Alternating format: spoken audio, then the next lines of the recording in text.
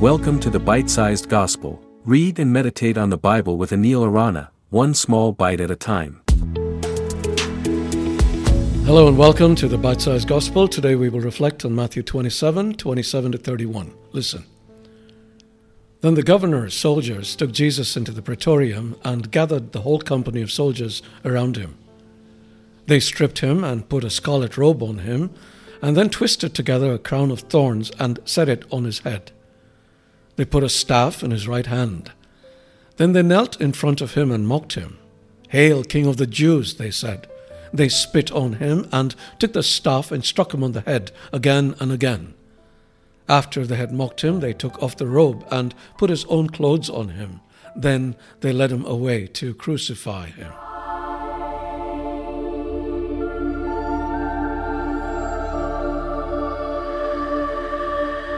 As Jesus is handed over to the soldiers, they treat him cruelly and degradingly. They dress him in a scarlet robe, place a crown of thorns on his head, and mockingly hail him as the King of the Jews. They spit on him, strike him, and ridicule him. One shudders to think of the physical and emotional torment Jesus had to endure on his journey to the cross. Now, at first glance, we might see this scene as an illustration of Jesus' humiliation and defeat. However, there is a deeper truth at play.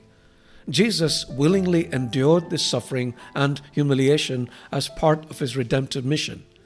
His willingness to undergo such degradation is a testament to his love for humanity and his commitment to fulfilling God's plan of salvation. This passage also reveals a paradoxical understanding of kingship. While the soldiers mocked Jesus as the King of the Jews, they failed to grasp the true nature of his kingship. Jesus' kingship is not one of earthly power and dominance, but of sacrificial love and servanthood. He is a king who willingly takes upon himself the sins and sufferings of humanity, offering himself as a perfect sacrifice for the forgiveness of sins. As he once said, "The Son of Man did not come to be served, but to serve and to give his life as a ransom for many." In Philippians chapter 2, 6-8, the Apostle Paul describes the humility of Jesus, saying that although he existed in the form of God, he did not cling to his divine privileges. Instead, he emptied himself, taking on the form of a servant and being born in human likeness. Jesus willingly humbled himself, becoming obedient to the point of death, even death on a cross. If we want to live in imitation of Christ, we need to cultivate humility in our lives instead of being proud and arrogant. We need to be self-sacrificial rather than self-serving. We must put our love into action through acts of kindness, forgiveness, empathy, and service.